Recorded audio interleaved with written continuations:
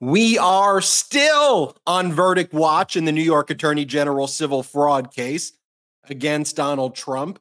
Justice Engoron previously told the parties that he anticipated his verdict would be issued before February, but then the independent monitor appointed over the Trump Organization, retired federal judge Barbara Jones, sent a letter to Engoron earlier this week stating that over the 14 months she served as a monitor, she found that the Trump Organization had inconsistent financial statements, incomplete financial statements, and erroneous financial statements, including a $48 million non-existent loan. So that's why I think there's a brief delay right there, but I think we'll get a verdict next week. Meanwhile, Donald Trump's strategy is apparently just pretend these verdicts don't exist and just claim that you won.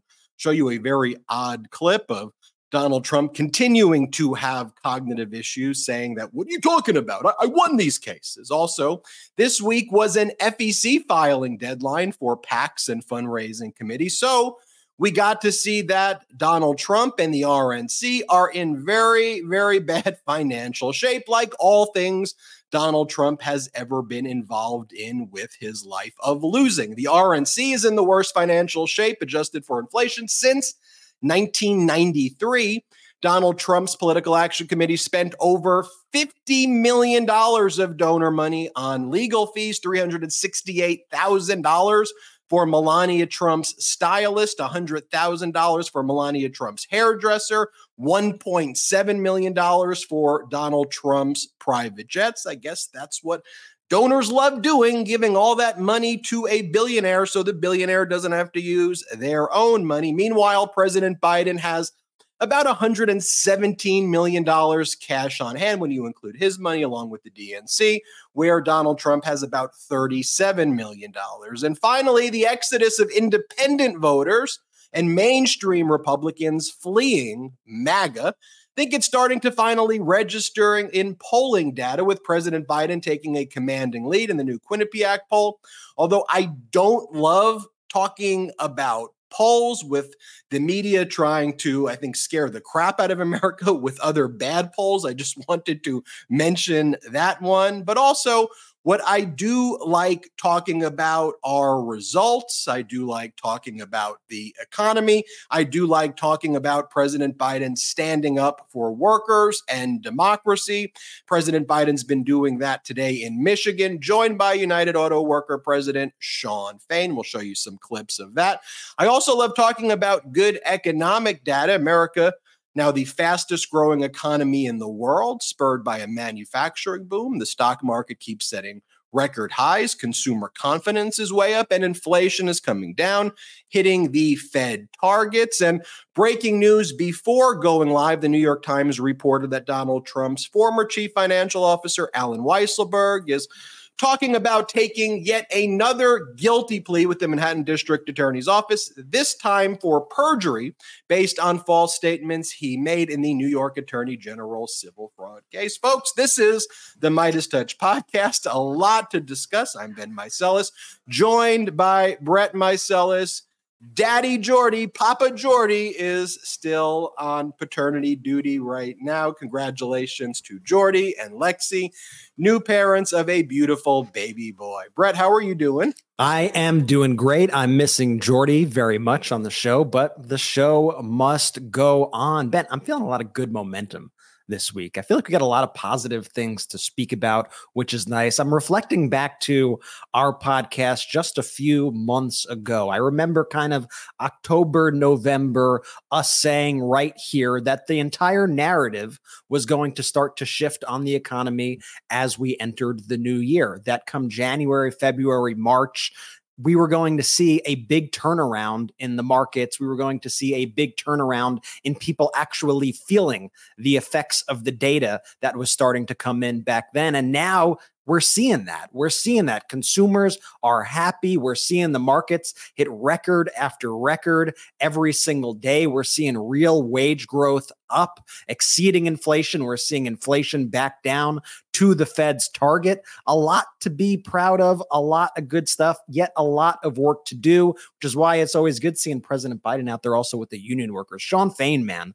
Shawn Fain is going to be such an asset during this election. I think he really speaks for the union workers in such an effective way, and he's going to be a great surrogate for President Biden. I can't wait to show people the clips of Fain and Biden from today. Look, I think Shawn Fain speaks for the American people. He's speaking very directly about what the condition is. Donald Trump is a scab. And what does that mean? Donald Trump tried to screw over unions and workers at every point in time when Donald Trump was in office. We don't have to guess. What's Donald Trump going to do? He did it. He screwed over workers. He screwed over unions. He appointed people to the National Labor Relations Board who hate unions. He put people in positions of power to destroy unions.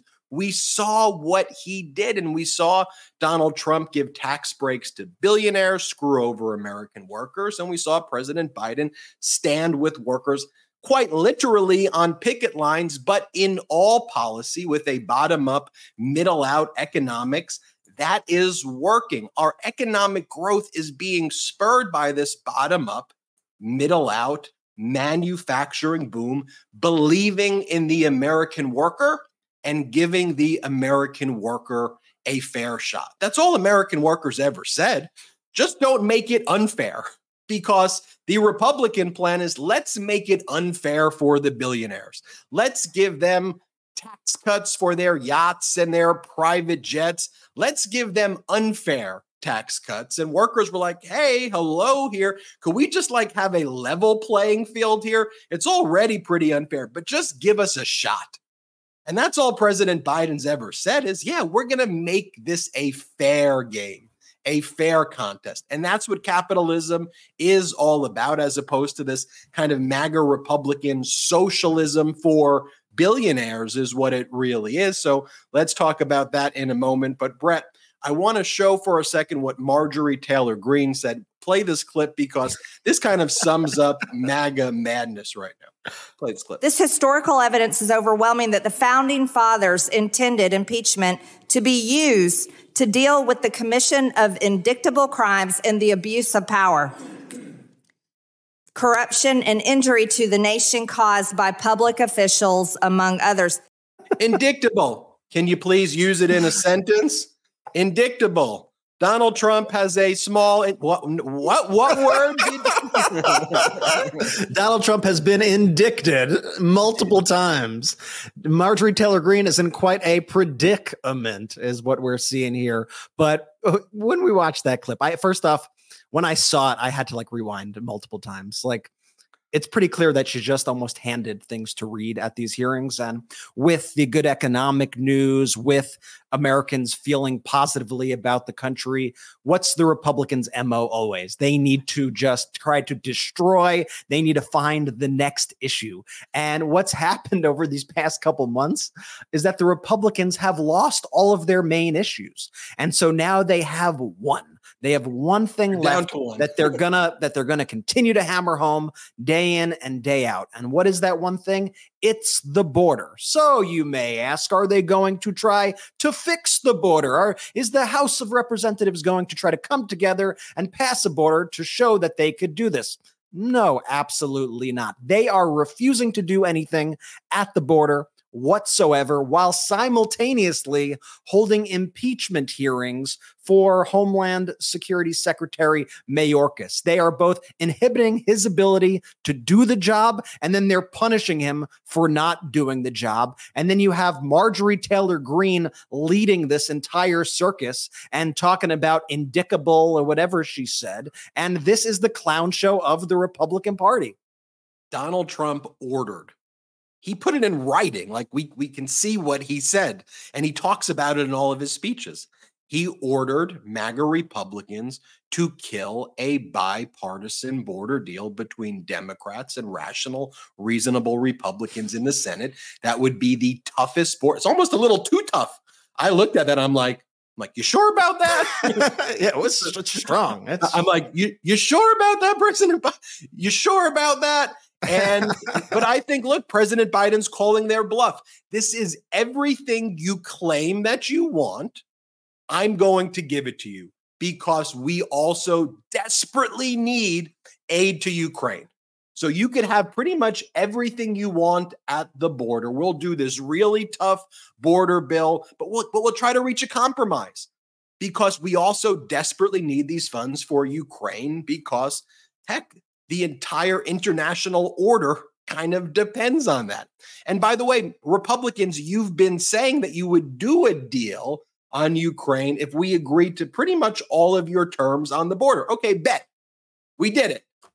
You have everything that you want. What do MAGA Republicans say? This is a democratic bill. We don't need bills. We don't need legislation. Man, I'm starting to think that these Republicans aren't really on the up and up. I'm starting to think they're not really a party that keeps their word with the American people or their compact with the other side. And that's what they're seeing. And like, you would think it were a conspiracy theory if you were to say, I got this theory. All right. The Republicans, they're trying to make the border worse because they want to help Donald Trump. They want to help Donald Trump, right? And so they're trying to make the borders. They want people to suffer. They want it to be bad. Why? Why would they want to help Donald Trump, the guy from The Apprentice? Yes, they want to help Donald Trump become president. The guy, the adjudicated rapist. Yes, that guy. We want that guy back in the guy who has 91 felony counts. Yes. You'd be like, are you out of your mind? But then they're openly saying these things. Like you have these reporters now, they catch like these Republicans at this crosswalk near the Capitol. And so one congressman in particular, Republican Troy Nehls, he always is saying the most outrageous, but I guess honest things to the press. Like in the past, Republicans wouldn't admit to these things. But listen to Troy Nehls' explanation as to why the House Republicans refuse to act on the border. Representative, what have you done to fix our broken immigration system? Okay, let's get this straight now. If this is going to be on Rolling Stone, let's put it out there. Congress doesn't have to do anything to secure our southern border and fix it. Joe Biden's getting whispered. They're calling Joe Biden and say, hey, boss, guess what? Your approval rating's at 33%. It's in the toilet. And if you don't do something about security, the American people are paying attention to the southern border. If you don't get some type of border security bill done here, you're done. You're done. Now, why would I help Joe Biden improve his dismal 33%? Why do they all look like bad guys? He's walking around with a cigar in his hand.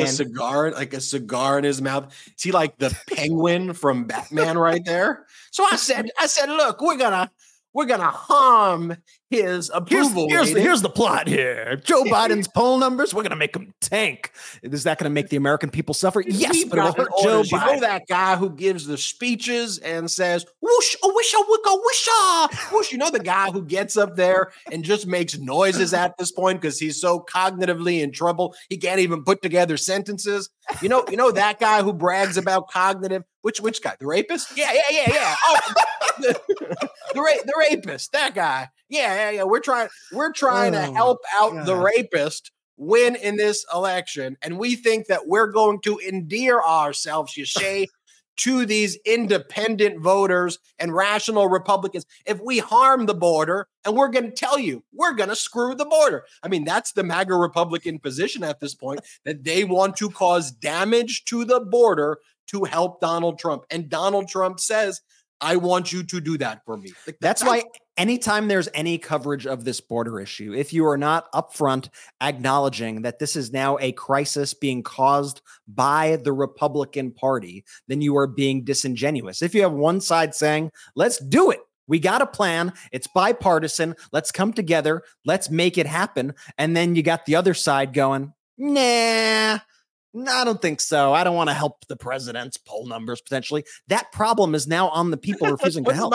MAGA Mike Johnson, the Speaker of the House, goes, if there's even one crossing at all, one, I won't do a deal.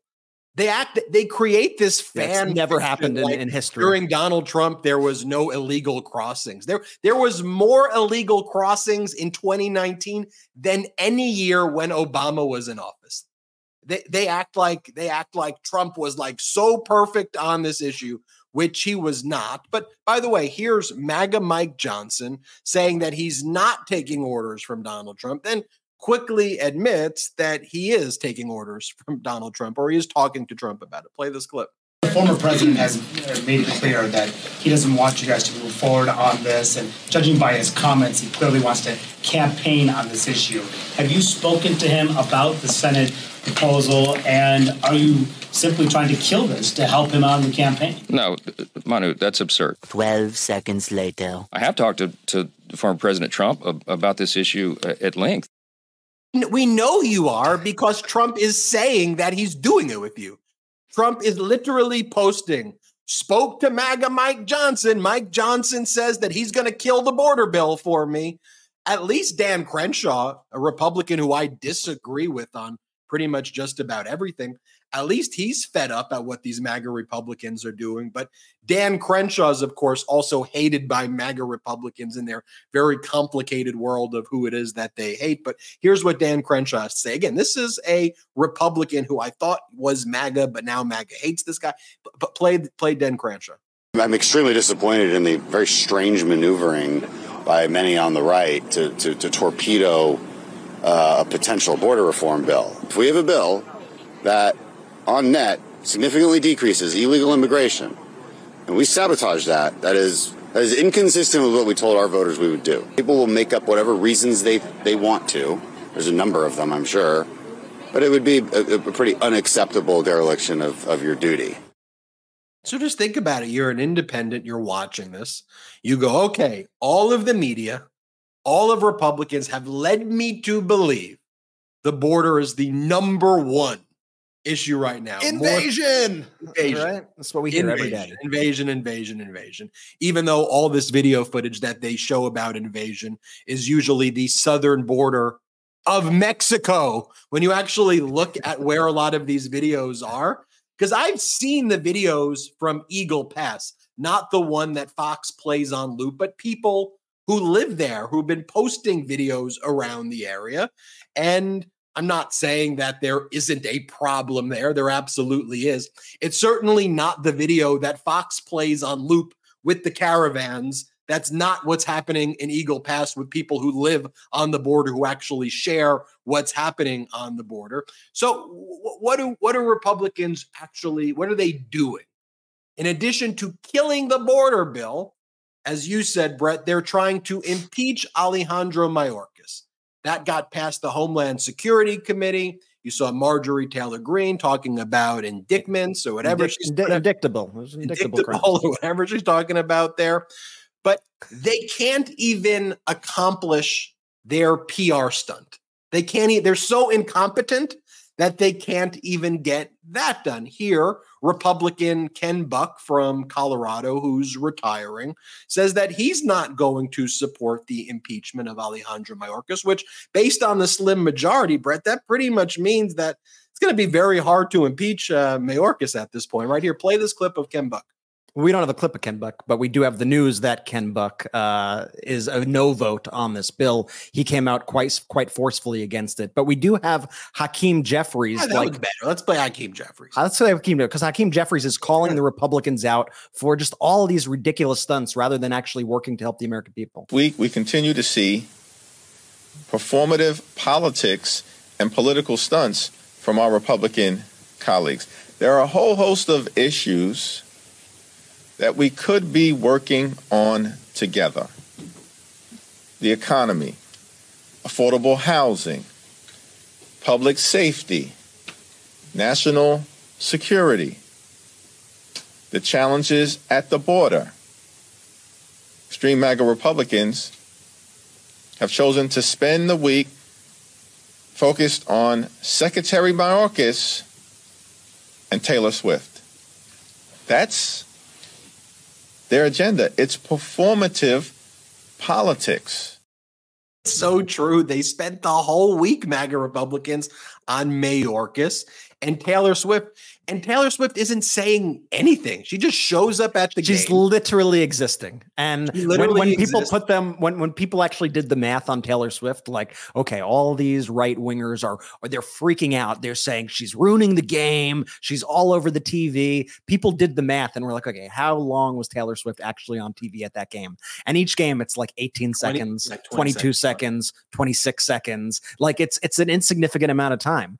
And 3.5 hour broadcast. She's on for 20 seconds. And, but what I like about the Taylor Swift things, not to digress here, but, it shows just how bizarre and weird this Republican Party is. Like, these aren't normal people that we are dealing with. They like to think of themselves as this sort of counterculture movement, but they're really not a counterculture movement. They're just an out of touch, like they're a bunch of out of touch incel weirdos. Like it's just a very strange group of people, and they attack really what's like the best of America, the best of American pop culture, the best of American products, the best American brands. They target whatever they think is popular. They're just contrarians, which doesn't make them counterculture. And they really just have no sense of ordinary people out there. And so the fact that they decided to go after Taylor Swift, I think that really magnifies just how weird they are to people who,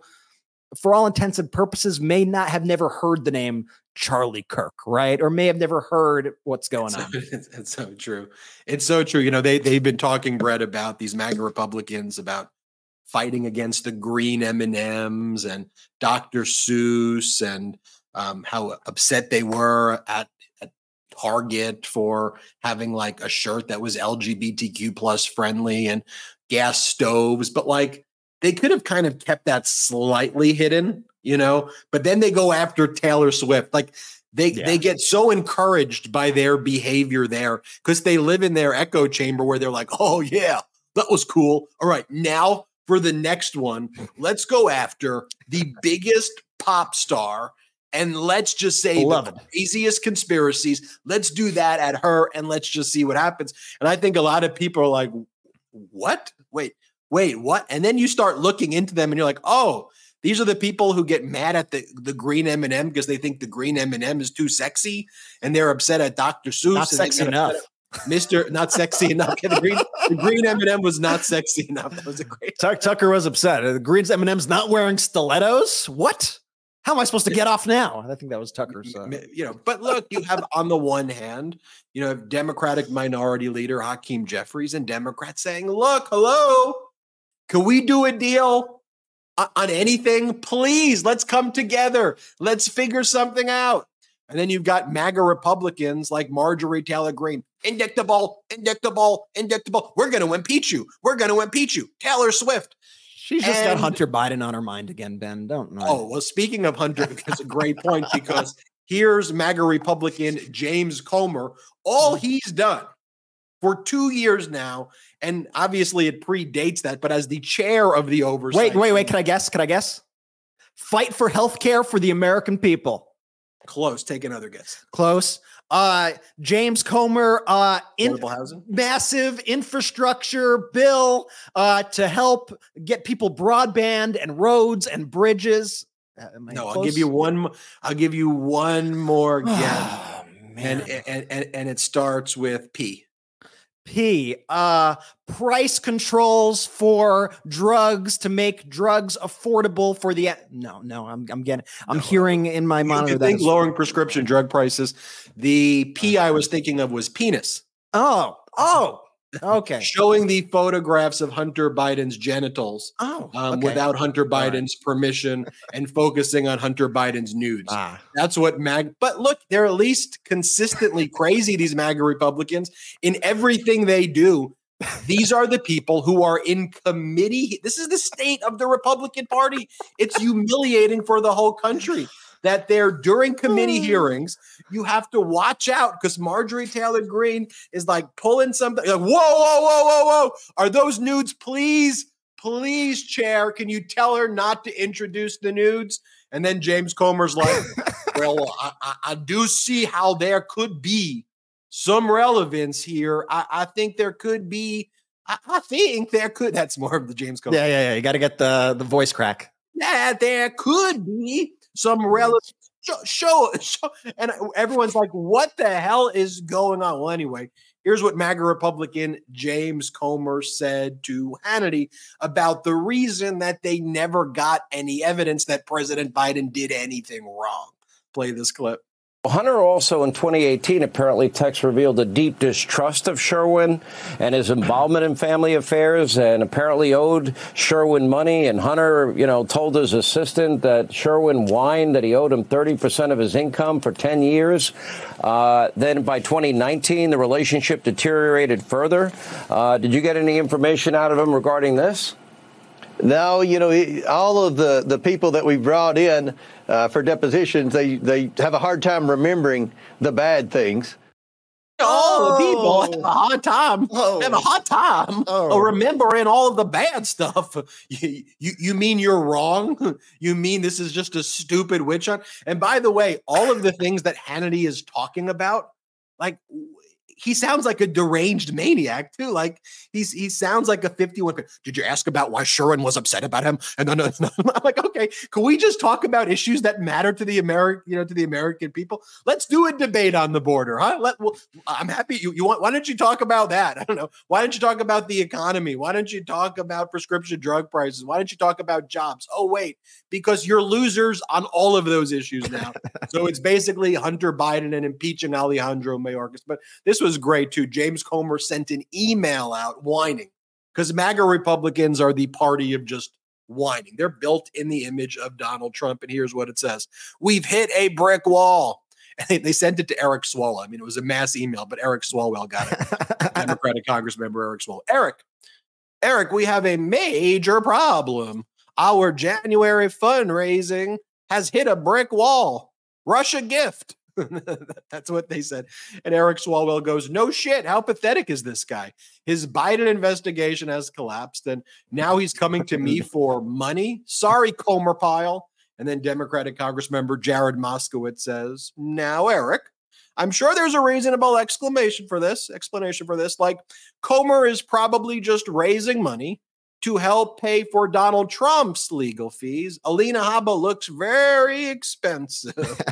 And by the way, we'll talk in a little bit about Donald Trump's legal fees paid for by his political action committees. And by the way, just like following the money from these Trump political action committees, there's like 4 or 5 of them. And it's like this one lent this one $30 million, which then lent that one $28 million, which then lent this one. Like the one that's actually labeled Legal Defense Fund was only able to raise like $1.8 million. And all the other political action committees, which you would think would be used for, I don't know, call me crazy here, but politics and campaigning and ads and things like political that. Action. That went to cover his legal fees, like the case that he just lost against his rape victim for defamation, where he was hit with an $83.3 million verdict. And I think we have this clip where he was asked about whether he would use his political action committee money to pay these verdicts, to pay these penalties. I'm just going to show you Donald Trump's response to this, and then we're going to talk about it in a moment. But play this clip where Trump's like, What do you mean? What do you mean? I won that case. I won what? I won. What? Here, it was just like that. Here, play this clip. Do you plan to try to use campaign funds or PAC money to try to pay some of the penalties in New York defamation and fraud cases? I don't understand what. Are you thinking of potentially trying to use campaign money to pay some of those penalties that you might incur? What penalties? In the New York fraud case, in the defamation case. I didn't do anything wrong. I mean, that's been proven as far as I'm concerned. And actually, we won in the Court of Appeals. You probably saw that. That case has been largely won in the Court of Appeals. That was a political case coordinated with the White House by the Attorney General, I assume is what you're talking about. And we won that case largely in the Court of Appeals. In parallel of the defamation case, the original. That's a ridiculous case. That case is a case. And he does the accordion hands. That's like tell. It's the worst tell. Like if you were playing poker with him and he had like a horrible hand and he would just Okay, we know that you're just a liar in every single thing that you do. I want to talk about a lot more topics. I want to talk about what is happening in the New York Attorney General civil fraud case. But Brett, I would like to try to do an experiment here with all the Meidas Mighty out there. There's about 14,000, 15,000 people watching this live right now. Normally, we do an after show on patreon.com/MeidasTouch. Here's the experiment. What if we held our Zoom meeting and we put the link out just on our Patreon? So we did our after show as a Zoom meeting and took all of your questions, or as many questions as we could possibly answer in an hour. I think that would be fun. So if you all go to patreon.com/MeidasTouch, you sign up there. On the feed, there is the secret link. Please do not put the secret link anywhere else. It's a secret link because we're not funded by outside investors. So we try to find fun ways Don't ruin it for everybody else. Don't ruin it for everybody else. We try to find fun ways to build this independent media platform. So go there. And then as soon as this live show ends, we will go on the Zoom. You can get the link to access the Zoom meeting at patreon.com/MeidasTouch. And then you can meet me and Brett. Can't meet Jordy yet because Jordy's on daddy duty, but you may have seen him before on some of these other meetings. But you can meet me and Brett, ask us questions. I think that'll be a fun way to do it this month while Jordy's away. So if you want to meet me and Brett, sign up now at patreon.com/MeidasTouch. You'll see in the feed the link to our Zoom meeting. Once this show ends, it'll probably take us, 3 minutes to 5 minutes just to switch over and get in on that Zoom meeting. But then we'll do that Zoom meeting and we'll meet you. We still got a lot more live show to go, though. Let's take our first quick break of the day. I'm always on the lookout for immune strength during cold and flu season, so I just discovered an incredible product, Armra Colostrum. Now my immune health has never been stronger. I recently began using Armra Colostrum because I need something to help strengthen my gut barrier, protecting against toxins, chemicals, and pollutants that drive inflammation. Colostrum is the first nutrition we receive in life and is an exclusive source of all the essential nutrients we need in order to thrive. Armra Colostrum is sustainably sourced and is a proprietary concentrate of bovine colostrum that harnesses over 400 functional nutrients to strengthen your immune barriers, your body's inside suit of armor, and the first line of defense against harmful particles from the environment that can trigger inflammation and make you sick. Armra Colostrum strengthens immunity, ignites metabolism, fortifies gut health, promotes hair growth and skin radiance, and powers fitness performance and recovery. Armra Colostrum strengthens all 4 layers of your gut wall, where 80% of your immune cells are housed. When the immune barriers of your gut are compromised, you are left vulnerable. The body's gut wall system is your critical line of defense against particles from the environment that can make you sick. Armra Colostrum strengthens all 4 layers of gut wall system naturally, optimizing your microbiome, fortifying your gut wall architecture, and replenishing your army of immune cells, securing your highest integrity gut health and immune system. It's a rich, exclusive source of immunoglobulins, antibodies that optimize your immune defense during cold and flu season. So I take 3 to 4 scoops of Armra Colostrum a day and increase it as desired for amplified defense. As a whole food, there's no such thing as too much. We've worked out a special offer for our audience here for this Armra Colostrum. Receive 15% off your first order. Go to tryarmra.com/Meidas or enter Meidas to get 15% off your first order. That's tryarmra.com. You spell it TRYARMRA.com. TryArmra.com/Midas, MEIDAS. Go and check that out now. TryArmra.com/Midas. Did you know that your temperature at night can have one of the greatest impacts on your sleep quality? If you wake up too hot or too cold, I highly recommend that you check out Miracle Made's bed sheets. Inspired by NASA, Miracle Made uses silver-infused fabrics and makes temperature-regulating bedding so you can sleep at that perfect temperature all night long. Now, using silver-infused fabrics originally inspired by NASA, Miracle Made sheets are thermoregulating and designed to keep you at that perfect temperature all night so you get better sleep every night. These sheets are infused with silver that prevent up to 99.7% of bacterial growth, leaving them to stay cleaner and fresh 3 times longer than other sheets. No more gross odors. Miracle sheets are luxuriously comfortable without the high price tag of other luxury brands and feel as nice, if not nicer, than the bed sheets used by some 5-star hotels. Stop sleeping on bacteria. Bacteria can clog your pores, causing breakouts and acne. Sleep clean with Miracle. Go to trymiracle.com/Midas to try Miracle Made sheets today. And whether you're buying them for yourself or as a gift for a loved one, if you order today, you can save over 40%. And if you use our promo code Midas at checkout, you'll get 3 free towels and save an extra 20%. Miracle is so confident in their product, it's backed with a 30-day money-back guarantee. So if you aren't 100% satisfied, you'll get a full refund. Upgrade your sleep with Miracle Made. Go to trymiracle.com/Midas and use the code Midas to claim your free 3-piece towel set and save over 40% off. Again, that's trymiracle.com/Midas to treat yourself. Thank you, Miracle Made, for sponsoring this. There's Jordy. Yes. Thank you to our pro-democracy sponsors.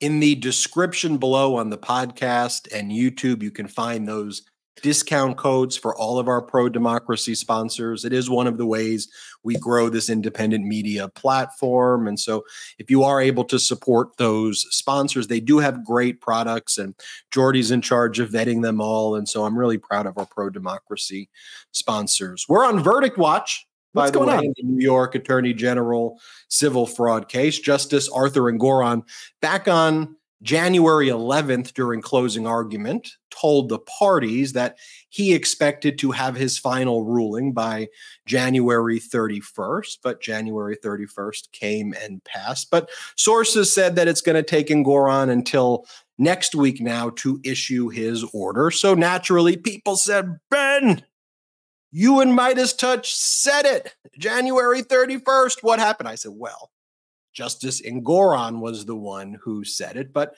we always have to follow the data. Was there some intervening event that may lead Justice Engoron to say, you know what? I need 3 or 4 or 5 more days to process this new data. And sure, there was. What happened on Monday?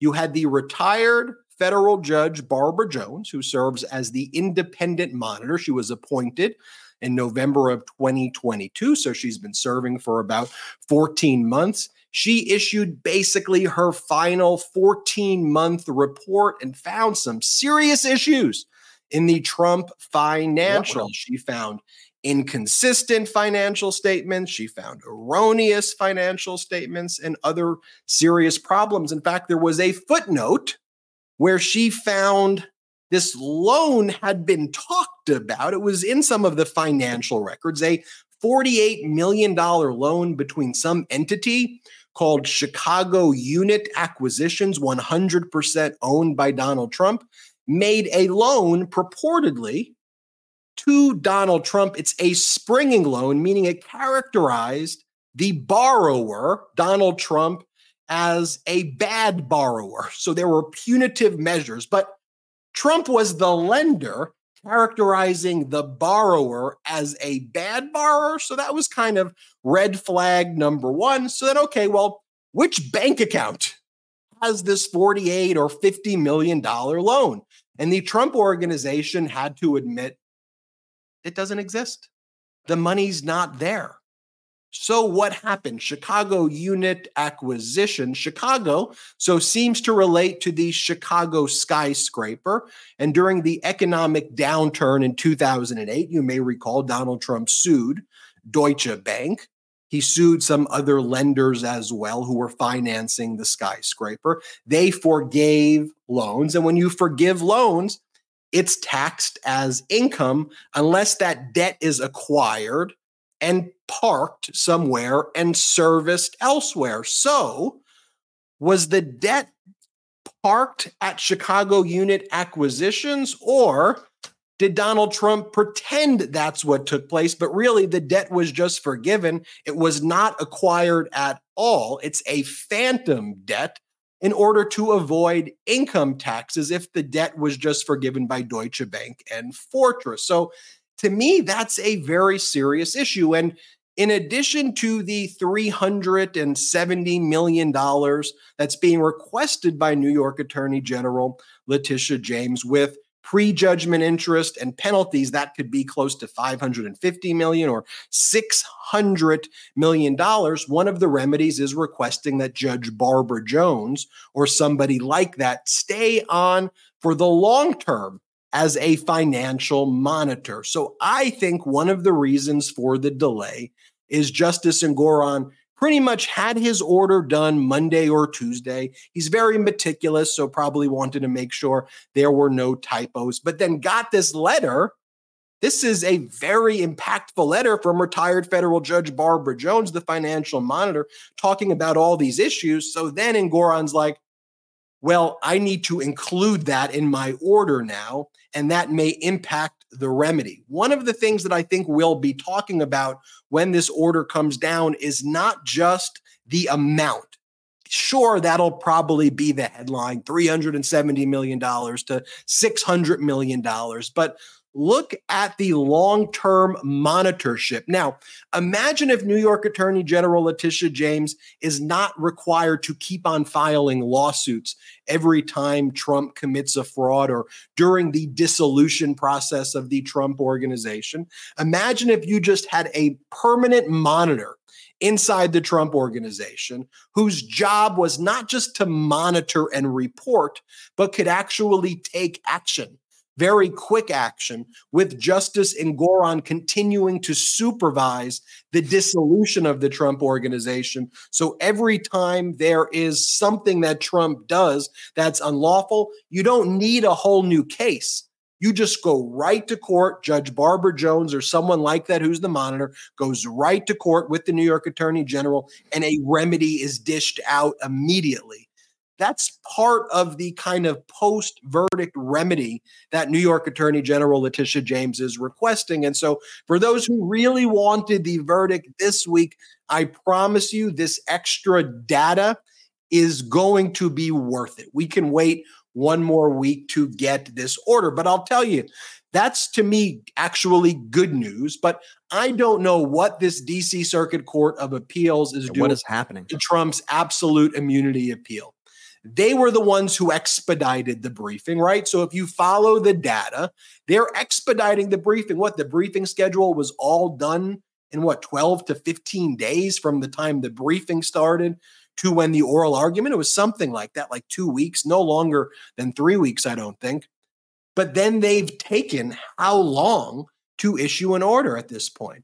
It's been weeks at this point on a relatively simple issue. And now that we're in February, that's outside the outer limits of what my prediction was. I thought by February 1, DC Circuit Court of Appeals would have rejected Donald Trump's absolute immunity. I'm still confident that's where they're going to net out, but they're probably dealing with these jurisdictional issues, whether or not they even have the ability to hear this case. And I think that's causing significant delay. I think they want to make this appeal proof when Trump inevitably appeals to the United States Supreme Court. But the problem is that now we're in February. So that trial, the DC criminal federal case, is not going to happen in March. What that also does mean, though, is the Manhattan District Attorney criminal case currently scheduled for March 25th for Trump's hush money payments and his unlawful classification of the hush money payments. That's going to go.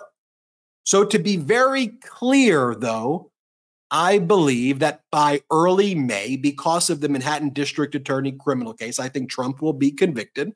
By May, I think Trump will have been hit with over $500 million in civil verdicts, and he will be a felon by mid-May, based on the current data.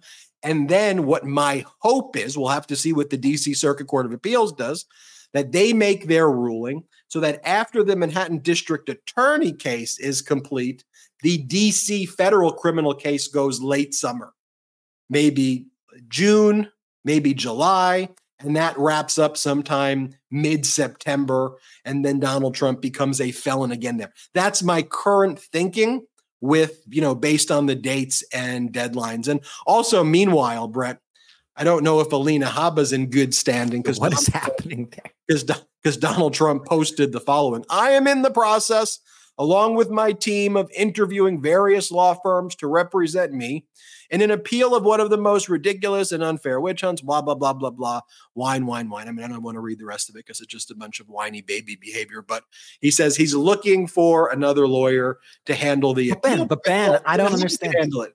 She said, we're just getting started. And she went to the camera. She goes, the judge gave me the best reason for an appeal. All of a sudden, are you finding new lawyers for the appeal? I don't get it. That doesn't jive with what Alina Habba's been screaming to the camera. She seemed pretty confident in her appeal. I mean, she was celebrating, Ben, her $83.3 million loss. She also went in on the Taylor Swift stuff. She was saying, there needs to be more Alina Habba's and fewer Taylor Swifts, is what Alina Habba said. I mean, the delusion of these people. My God. The breaking news before we went live also was that the Trump Organization's former chief financial officer, Alan Weisselberg, is currently in negotiations to plead guilty, this time for perjury, based on statements and testimony he gave during the New York Attorney General's civil fraud case, where he was saying that he didn't know anything about the fraudulent valuations. You remember? We covered it here because then the Forbes writers were like, we emailed you all of this stuff and you responded to us. And Weisselberg never turned over those documents. He hid them from the New York Attorney General's subpoena. And so that's now resulting in the Manhattan District Attorney bringing more criminal charges against Alan Weisselberg. He previously pled guilty to tax fraud charges back in August of 2022 and served time in Rikers Island. But Brett, that's our legal update of the day.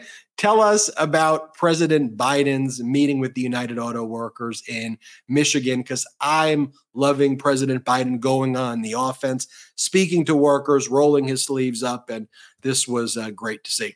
Yeah, and President Biden out there in Michigan with the UAW workers, with the UAW members. Obviously, that union support, that worker support is a big thing for President Biden. He's always been a union guy throughout his whole career. That's why they call him Union Joe.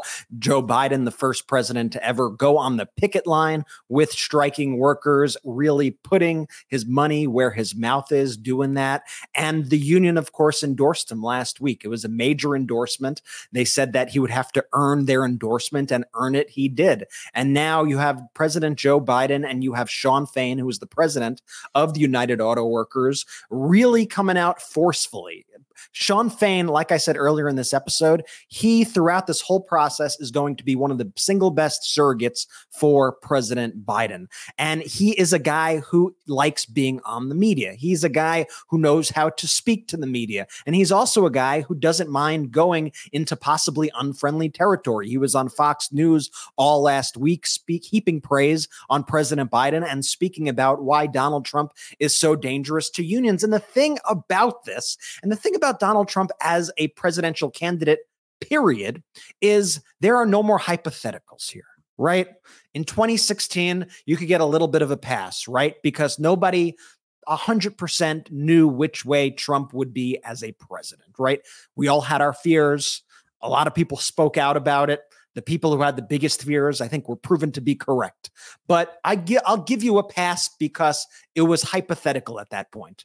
At this point, we know the disaster that he brought to this country, and we know who he worked for when he was in that office. His entire claim to fame, the one accomplishment was giving tax cuts to billionaires, and he screwed over workers his entire time in the White House. He screwed over the whole his entire economy. career. He torched the entire economy. He's the only president other than Herbert Hoover to leave office with fewer jobs than when he got here. He completely bungled the pandemic. He ignored it. He led to millions and millions and millions of deaths. And you have UAW, Sean Fain, the president, going out there and going to bat for President Biden, and also speaking about how horrific Trump was. Watch this one. And you guys know, I don't have to spell this out for you because all of you know this, but this is our message going forward. We know who's been there for labor, and we sure as hell know who wasn't. It's a very clear choice in this election. It's a very simple choice for all of us in this election. You know what the hell is going to happen if this man's not president, because we've seen what happened. Labor went backwards. Working class people went backwards. The poor went backwards. Everybody suffered. So this is our shot. This is our time. This is our mission from this day forward. We're going to fight like hell, and we're going to ensure that Joe Biden's the next president so that the working class keeps moving forward. So with that. And in case Sean Fain was not clear enough there, he also had this to say. There's one plan we have going forward, and that's to keep Joe Biden as our president.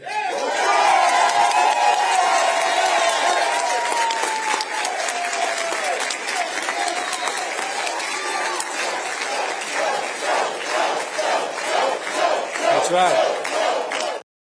And then after that, Sean Fain gave the microphone to President Biden, and President Biden spoke about his economic agenda and how he's been delivering for workers. And folks, look, we now have, in large part because of you and organized labor, the strongest economy in the whole damn world.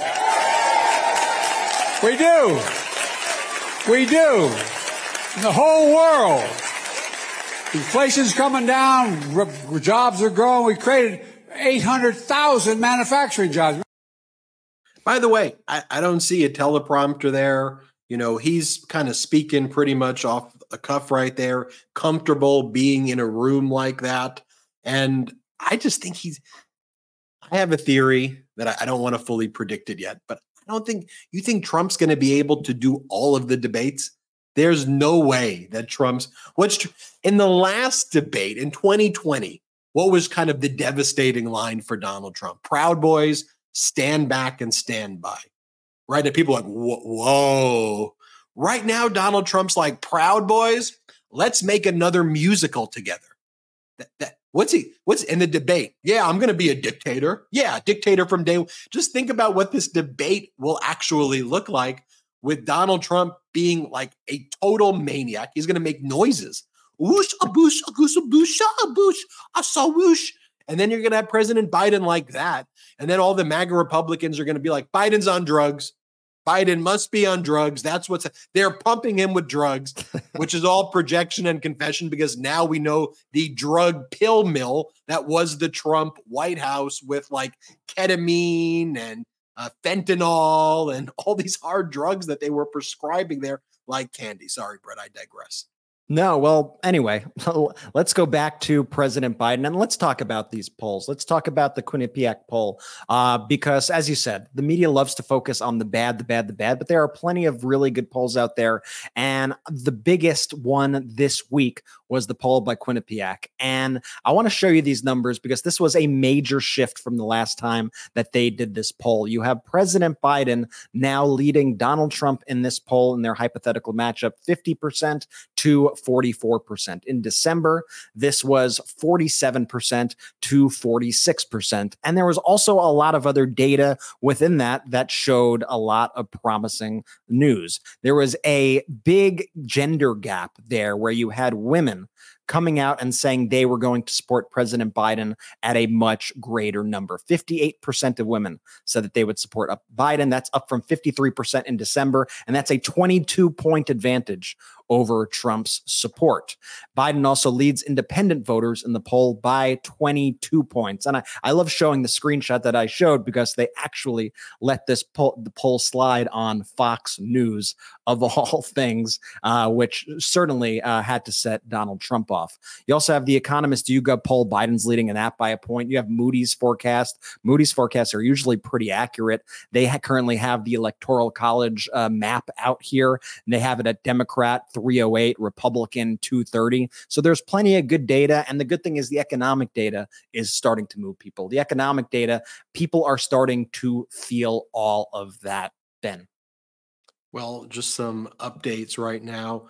We're now learning from a New York spokesperson from the New York court system that the verdict in Donald Trump's fraud trial will actually be coming later than expected. They're confirming it now with a decision expected in early to mid-February, they're saying, according to a New York court spokesperson said on Thursday. Of course, Judge Engoron initially said he would aim to deliver the verdict by January 31st. And again, I think the reason is that Judge Barbara Jones' letter right there. And I think it's going to be a long decision. It's going to be a powerful decision when it comes down. Come on, Judge.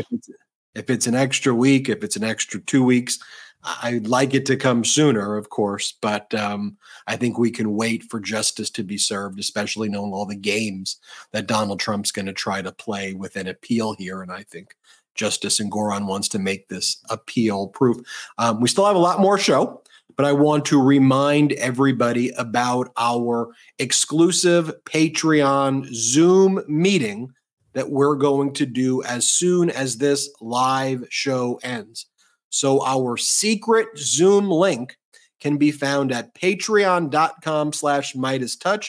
So when this live show ends in probably about a half hour or so, then we will start our Zoom meeting. You can meet me and you can meet Brett. You can ask us questions at this Zoom meeting. We'll open it up for questions. We'll talk about some additional topics, but you have to be a Patreon member. And to be clear, I see a lot of people signing up. You have to sign up to be a paid member, just so you know, in order to access that link. I don't want you to be upset if you sign up for the free membership, which doesn't actually allow you to access any of the content. It just allows you to see when we make posts, but not what's actually in the post. So I just want to be clear on that. So you go to patreon.com/MeidasTouch. You'll see on the feed on our Patreon, we have that exclusive Zoom link. And I'm so thrilled to see you after the show, but we still have got a lot more to discuss. I want to talk about the economy. I want to talk about these Federal Elections Commission reports that are coming out here showing how Donald Trump is spending his money. I want to show also, you got this photo, Brett, of the AI that MAGA Republicans are using to try to manipulate the vote. They're doing these AI photos where people have like 3 hands and there's like stickers floating in the air. And I think we need to recognize this is going to be one of their tactics. You know, MAGA Republicans want to create this deranged conspiracy of like the Taylor Swift psyop, while the Republicans are actually engaged in like actual psyops to use AI to try to manipulate votes. And so we'll talk about that and more, but let's take our last quick break of this show.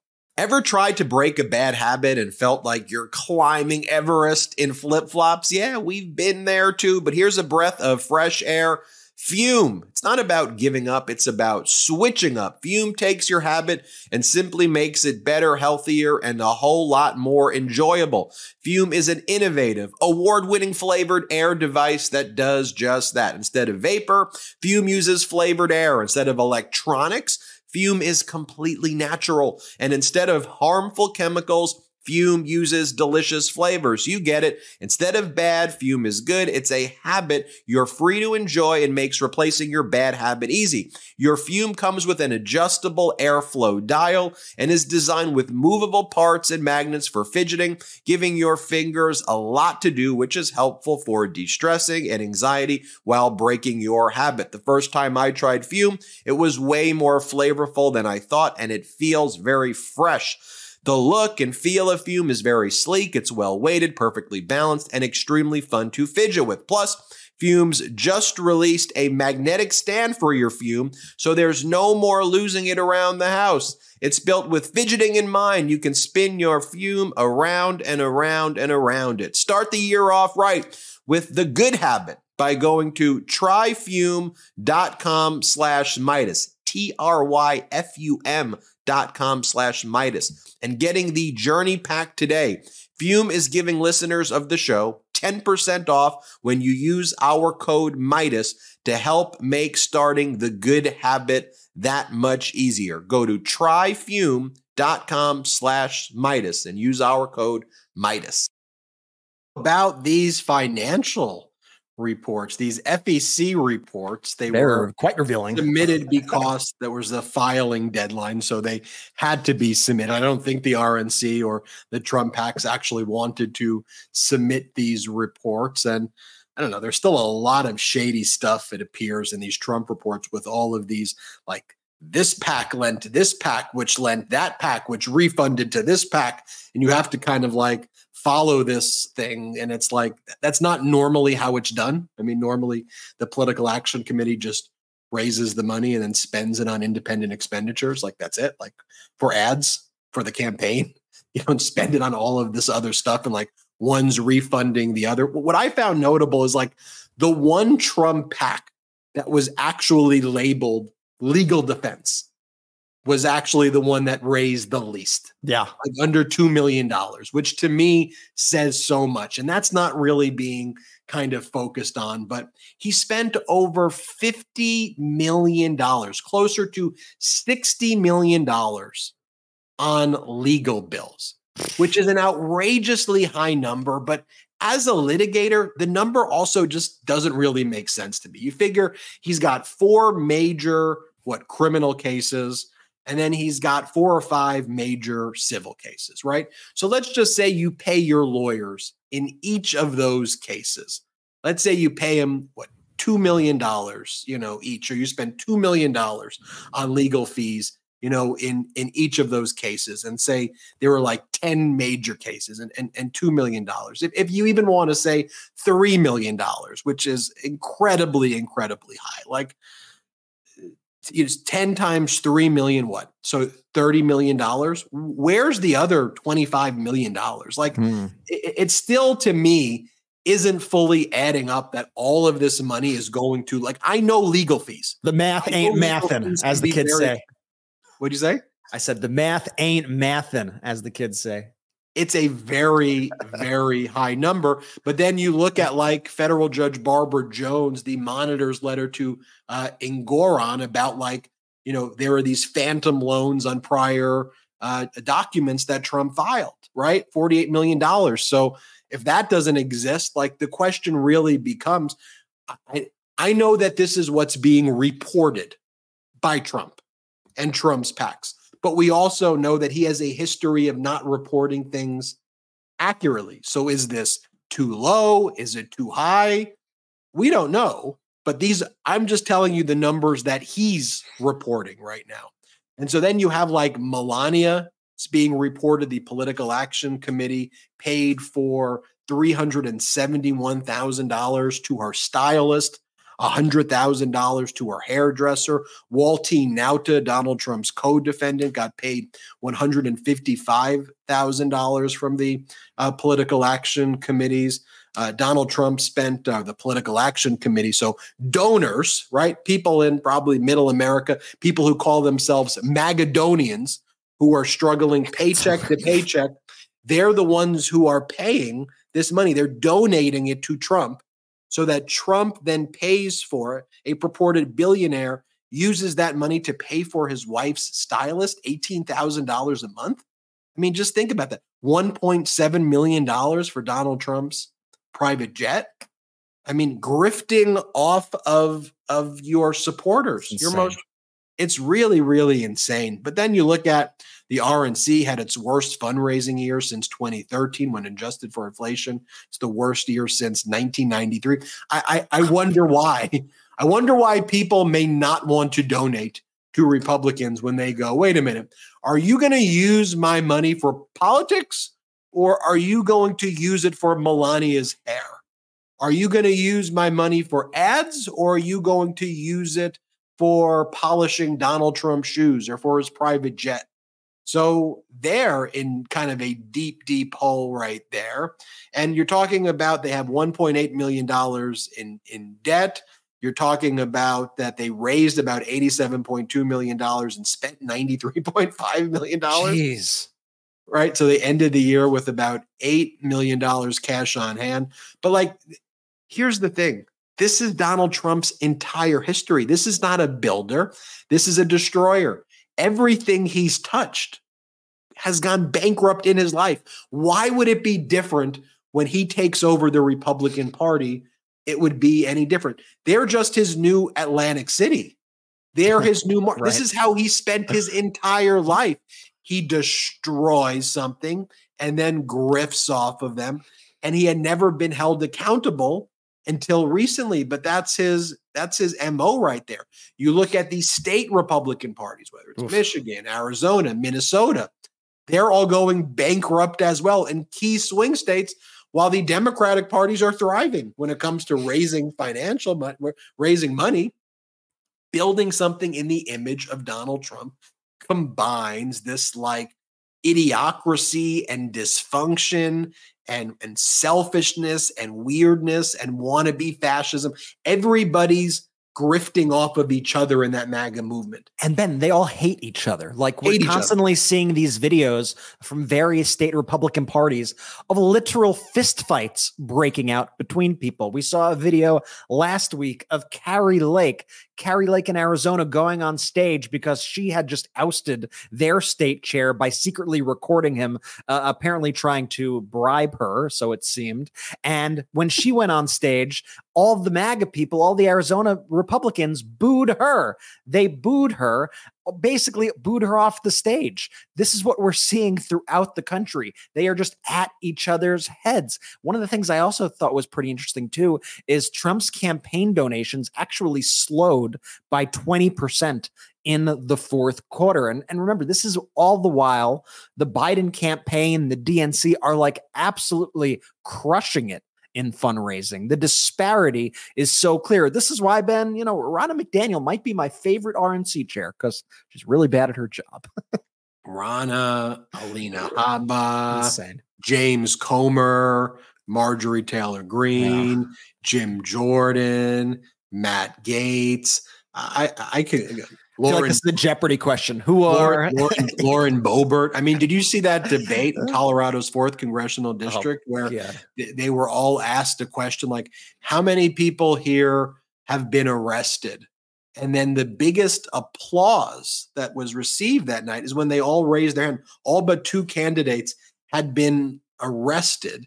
And you look at the things that like Lauren Boebert's been arrested for, like some pretty disgusting stuff too, like just overall like gross. And anyway, but that's what the MAGA Republican Party has become. I think we've talked enough about the Trump PAC spending. It's a massive grift. I did a whole video on it. I want to spend some more time, Brett, though, talking about some good news. Wait, can we hit this AI photo just quickly? Because I just want people to be looking out for it. Because when the Republicans, are going through all this, what do? They resort to dirty tricks, right? They're trying to trick people and they're trying to tip the scales with fake information. And AI is going to be a disaster in this election. I'm just going to tell you that straight up right now. Like, watch out, be careful. We already saw the other day in New Hampshire, they tried to do fake robocalls with President Biden's voice, telling people not to vote for him. And that's being investigated right now. But the truth is, law enforcement agencies, Congress, they can't keep up with the technology. It's moving at too fast of a rate. And so this guy, his name is right here, Patrick Ruffini. This guy runs one of these popular right-wing pollsters. It's called Echelon Insights. You've probably seen it.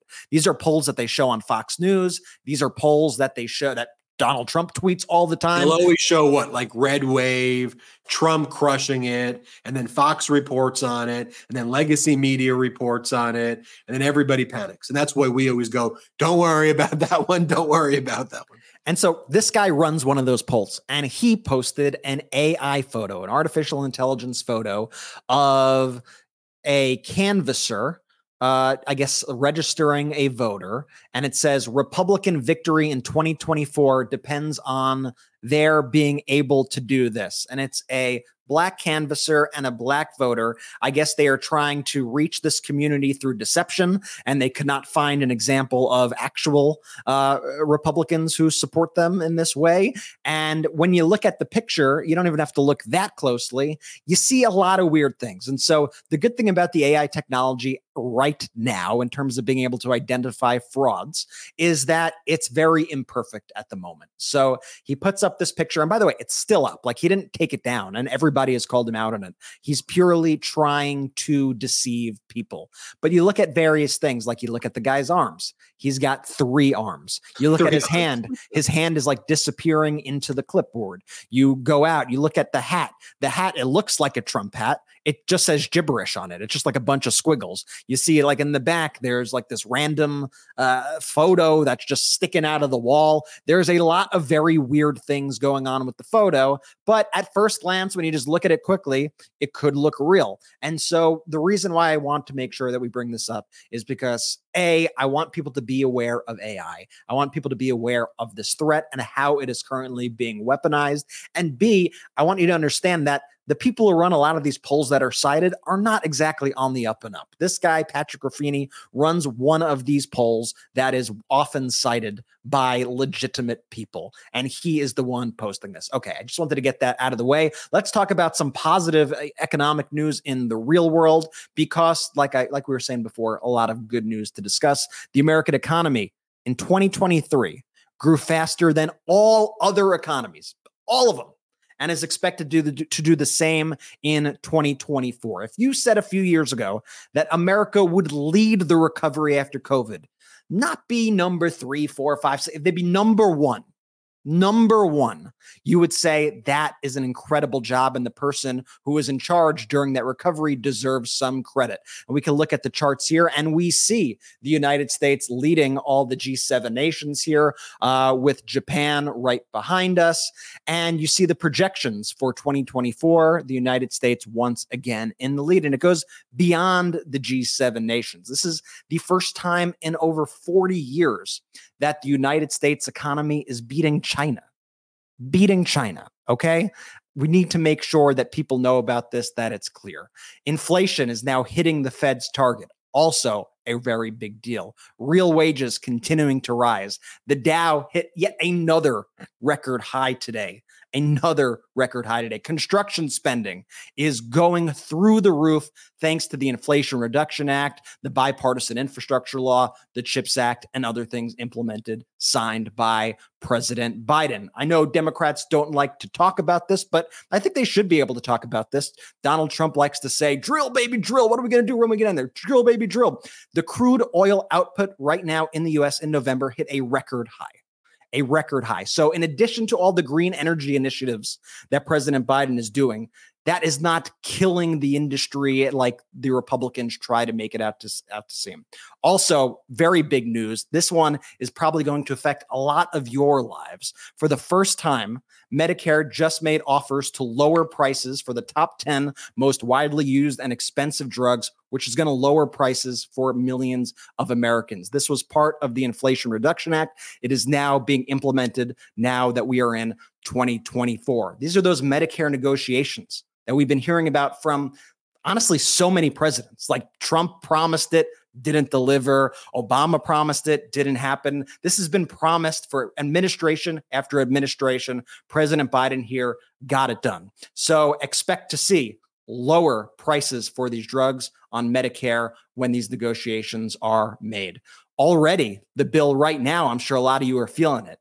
Insulin costs cut to $35 for seniors and people with disabilities. 15 million Americans, Ben, saving an average of $800 a year on healthcare costs, health insurance costs, and seniors' out-of-pocket drug costs will be capped at $2,000 starting next year. That is going to fundamentally change people's lives.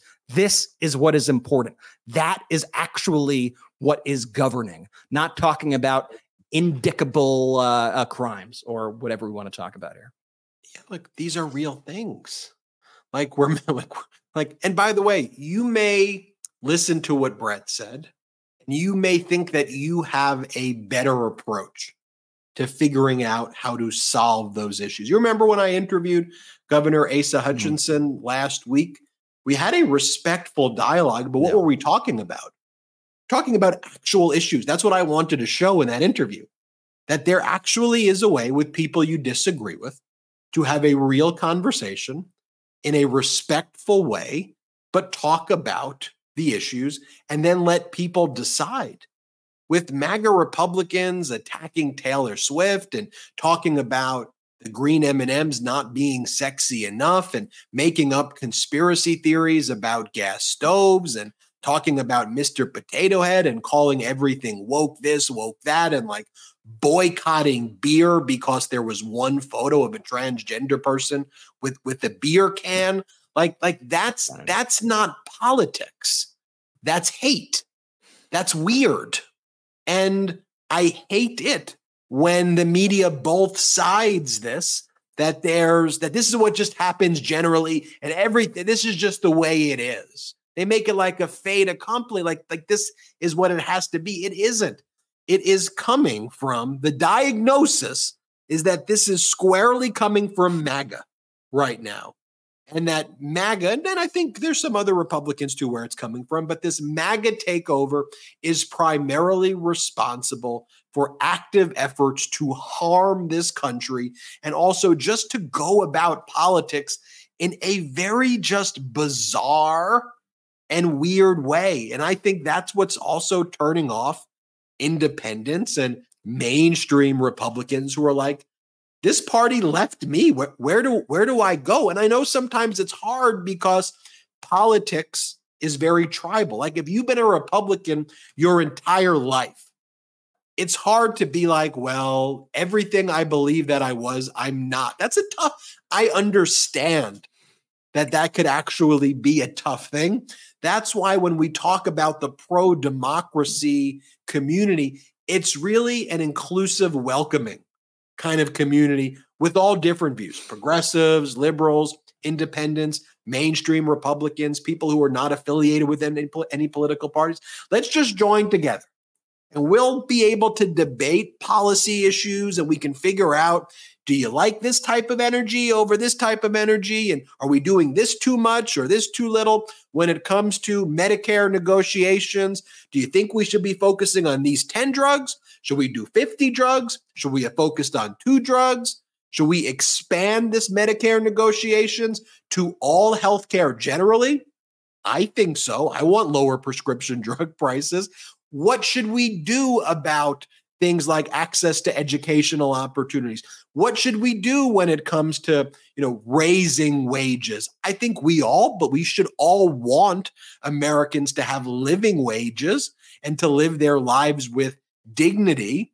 Let's have conversations about the best way to achieve that. And if you tell me there are major concerns with corporations, that if the tax policies change this way, and I'm not seeing that issue, the right way, let's have a real honest conversation about it. But this MAGA weirdness, it's just really weird. It's why I hate the framing. It's weird. It's why I hate when you see the media framing, and you often see a lot of Republicans speaking about this, like all of a sudden there was all this division in the country. Everything is just so divisive all the time. Oh, things are so polarized. Our politics is so polarized. It's really not. It's really not. It's all coming from one side right now. Yeah, it's like saying this is a real dangerous situation where one party's holding the gun, the other's on the receiving end of that and the threats. And your way of describing that is this is a very dangerous situation. Yeah, because one party's trying to harm the other one and the other party just wants to get away and they want to live their life. And I think that applies to everything. As these MAGA Republicans, they then want to take away our freedoms. They've taken away women's reproductive rights. And that's one of the reasons they want to focus so much about the border and talk about invasion. They don't want to talk about the fact that they're taking away rights and freedoms, that they took away women's reproductive rights. They've set us back 60 to 70 years, these MAGA Republicans. They don't want us to, but we're going to talk about that. And we're going to keep building this pro-democracy coalition together thanks to you. Brett, I want to play this last clip right here. Larry Kudlow from today, where he had to admit that once again, I mean, everything this guy says is wrong. Everything, literally everything. On COVID, I mean, literally every prediction. If the guy told me the sky was blue, I would have to be like, let me check that myself, Larry. I'm just going to do this for a second. You know, and he says it in this typical kind of MAGA-ish way with this like arrogance. Like everybody, it's like, okay, you're wrong, dude, you're wrong about everything. And then he has to then go and like, at least he admitted he was wrong. But then like the co-host on the show was like you weren't wrong. We all thought this. No, we didn't all think this. You know how I know that? Because President Biden didn't think this. President Biden's economic team didn't think this. It was the media pushing the narrative. We didn't think this. We've been pushing against it the entire time. By Trump and MAGA. And we've been pushing against this narrative saying, okay, the data doesn't show that, but okay, here, play this clip. So, I mean, my mea culpa, I was wrong about the slowdown in the recession. So was the entire I don't think you were wrong. Forecasting fraternity. Well, the Fed, everyone was wrong. Okay. The Feds, I mean, how much longer do we have to like hear that, right? With the red wave in 2020, they were wrong. This person was wrong. No, President Biden was actually right. There was actually data that suggests what you do. And their whole framework, even where they know that, they're not self-aware or they just refuse to be like, why was I wrong? Why? Maybe because I viewed things through an incorrect prism. No, they treat it more like a coin toss. Yeah, I thought it was heads, it was tails. No, it's your entire framework for the economy has never worked. It didn't work with Reagan, although y'all pretend it did. It didn't work with George H.W. Bush. It didn't work with George W. Bush. But you know whose framework did work? Is it just kind of magical that when the Democrats take office and are president, and all of a sudden they were like balanced budgets, the deficit decreases? Like, was that just like a random event? No, it's because there's a difference between bottom up, middle out, believe in the workforce, have a fair level playing field where rich people can get rich. No one's saying there shouldn't be billionaires. No one's saying that there shouldn't be decamillionaires. They should just play by the same set of fair rules to get there versus manipulating the markets to cheat to get there. You can't let them cheat to get there. And our priorities shouldn't be, oh, you know what we got to rush to do? I wonder how I can do some tax cuts to get the billionaire write-offs for all of their private jets and yachts because that's what the American people want. No. Well, someone think of billionaires. President Biden believed in the American worker. He stood with the American worker. And when you did that, the reward is that the American worker, that's always been the strength of the United States of America. That's what built the American dream, the whole concept. That's what built the boom. And that is how we're going to continue this manufacturing boom. And we're all going to benefit. We're just a greedy group of billionaires don't keep on taking. We should all benefit. Everybody in this economy should benefit. And by the way, there's a lot of work to do. Governing isn't easy. Being a leader isn't easy. It's hard to take positions on issues the way President Biden does. People get pissed off when you take a position, but you can either take positions like President Biden does, or you can be like Donald Trump, who gives speeches now and just makes noises. I mean, you got President Biden detailing, here's what I'm doing. Here's my strategy. Here's the types of Medicare negotiations. Here's how I'm going to boost wages. And then you got Donald Trump going, oh, a whoopee, a wakashoo, and then a whoosh, and then a whoosh, and then a choo. You know, then people are like, yeah. And did I tell you about the cognitive test? I took there was 6 things: chair, votes, goats, elephants, Did I say elephants? and none of you could pass this. Whoosh, Only swoosh, me. boom, woo. And then we're like, well, Donald Trump is firing. And then the New York Times writes article, Donald Trump's firing back on the issue of democracy. Don't give me that. Defiant Donald Trump on the campaign trail. Donald Trump running a much more disciplined campaign this time around. He's making noises. He's going, honk, honk, whoosh, whoosh. It's not a more disciplined. I saw that headline, by the way, like last week from one of these publications. They run the discipline thing it's like their AI headline that they generically run each and every time. Well, look, I'm really excited right now to hold our live Zoom meeting. With all of you watching this. Zoom. Here's what you got to do. You got to sign up at Patreon, join one of the paid tiers. Look, we're trying to find ways to build this independent media platform. More people watch this network than watch Fox on digital right now. Think about that. And Fox has billionaire investors and gets billions of dollars pumped into it. Sorry, we don't have that. So we try to do fun things with like emojis and our pro-democracy sponsors and our Patreon. So Zoom. So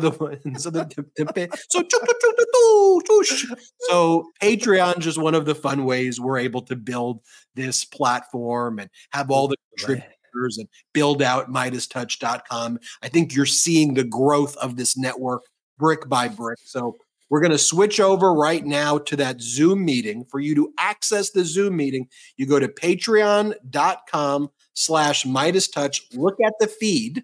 The last post has that exclusive Zoom meeting. Keep it exclusive. Please don't share it. Keep it exclusive. Then Brett and I are going to be on there. We're going to spend an hour with you, talking to you, answering questions. So sign up right now. I'm excited to do that. Thank you to our pro-democracy sponsors. Once again, I want to wish a congratulations to Jordy, his wife, Lexi, their beautiful baby boy. What an incredible, incredible day in all of our lives here at the Meidas Mighty. And I want to thank all of you members of the Meidas Mighty. This momentum that we're seeing in the country and throughout the world, I think a lot of it has to do with you. You're spreading the message. You're sharing these videos. We're learning how impactful it is when people are empowered with the data that you're providing them by sharing these videos. Let's keep up. Let's keep registering pro-democracy voters. If we do just a little bit every day, that goes a long way. That's going to be the difference maker. And every day when I wake up, when Brett wakes up, when Jordy wakes up, our entire team, one of the first things we always say is just how grateful we all are to be doing this. And that's because of you. Thank you for welcoming us into this pro-democracy community that you all created. We're so happy to be doing this show with you and building this community with you. So with that said, patreon.com/MeidasTouch. Become a member right now, and we'll see you in the Zoom chat. The link is in the feed. Thank you, everybody, and shout out to the Meidas Mighty. The Meidas Mighty standing strong against the fascists. We sing our song. We will get it right whenever. At Meidas Touch, we are unapologetically pro-democracy, and we demand justice and accountability. That's why we're spreading our message to Convict 45. That's right, gear up right now with your Convict 45 tees and pins at store.MeidasTouch.com. That's store.MeidasTouch.com.